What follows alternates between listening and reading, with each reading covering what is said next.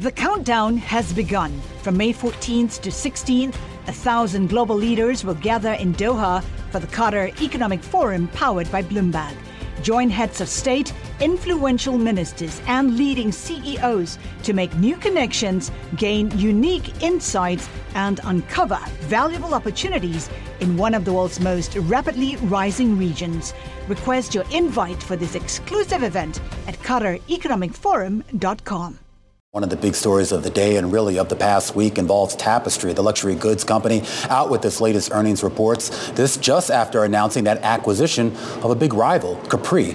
Joining us right now for an exclusive interview is the CEO of Tapestry, Joanne Crevoiserat, joining us. And Joanne, there's been a lot of discussion here about the tie-up that was announced with Capri. And I know that's still a long way coming before that finally gets done. And more importantly, whatever integration needs to take place gets done. But I am curious as to how you're preparing for that integration here. What type of overlaps are there and how do you plan on addressing them?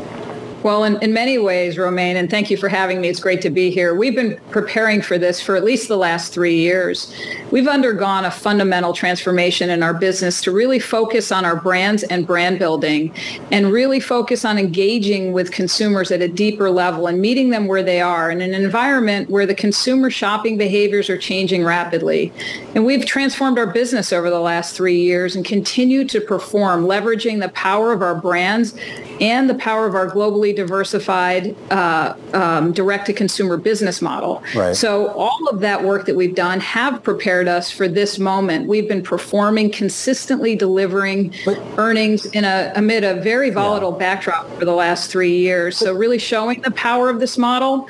And, we came out with earnings today, so I'd be remiss in not mentioning that we're operating from a position of strength. Yeah. We delivered record earnings per share, and we have a platform that we think is scalable, and we're excited about the acquisition of Capri to put those brands on our platform. Well, give us a sense here of what specifically applies. I mean, we've been talking a lot on this network about the big turnaround in Coach and some of the other brands under the Tapestry umbrella. We know that Capri and some of its brands, particularly Michael Kors, has a lot of catching up to do in that space. Why is whatever the secret sauce was that maybe helped Coach out, why is that secret sauce somehow also going to be applicable to something like Michael Kors or its other brands?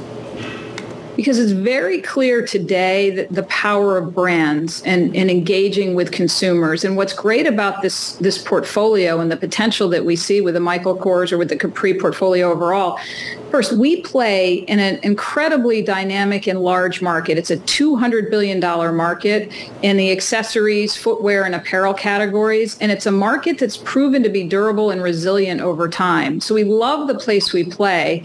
And importantly, brands matter. And we're acquiring differentiated brands with clearly differentiated positioning in the market and brands that give us access to new consumer segments and higher end luxury consumer, which is an incredibly resilient consumer. And as I said, the work that we've done over the last 3 years to transform our company is really to focus on brand building, number one. We have made that focus. We've made investments in being able to engage consumers in digital channels. That requires capabilities, investment, technology. We've made those investments and we're ready to scale those investments. Right. We've also put data in the hands of decision makers and that's enabled us to get closer to our consumer and acquire consumers and importantly acquire younger consumers, which is important for every brand in the market today. Yeah. We talked about, we just delivered our results. The customer acquisition we've done, half of those customers have been young millennial and Gen Z consumers this year. Well, Joanne, let's talk about some of those brands because as part of the portfolio that you're acquiring with Capri, you have Michael Kors. What are some of the things you're going to be prioritizing in Michael Kors' turnaround, for example? Are you going to hire a new creative director? Well, it's certainly early to talk about our specific strategies. We're working very hard towards the closing of this transaction. But I'll tell you what we saw. We've done a lot of work leading up to this transaction, and true Tapestry fashion, we're data-led, right? We've done a lot of research in the market. these are strong brands, including Michael Kors. They're strong brands. They're well positioned in their market with unique and distinctive customer segments. That's a great place to be. To start with brands that have tremendous awareness and tremendous brand equity, that's a great starting point.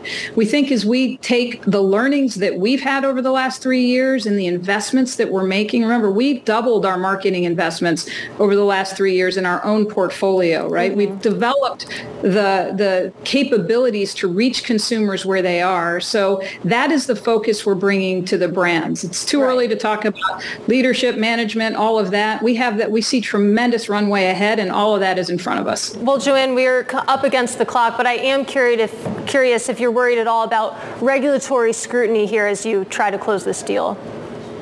Well, we're confident in our ability to close this deal. And as I said, we play in a very fragmented, large market, $200 billion market, very fragmented. And as I said, this combination, one of the best things about this for Tapestry, it's a highly complementary acquisition in that it stretches our reach into new consumer segments, and it's complementary from a geographic perspective as well as at product categories. So they have strength in product categories that we can learn from. They have strength in geographic regions that we can leverage, and vice versa. So we're excited about the opportunities ahead. All right, Joanne, really appreciate you taking time for us. I know you've got a lot of work ahead of you here. Joanne Crevoiserat, she's the CEO over at Tapestry. The countdown has begun. From May 14th to 16th, 1,000 global leaders will gather in Doha for the Qatar Economic Forum powered by Bloomberg. Join heads of state, influential ministers, and leading CEOs to make new connections, gain unique insights, and uncover valuable opportunities in one of the world's most rapidly rising regions. Request your invite for this exclusive event at QatarEconomicForum.com.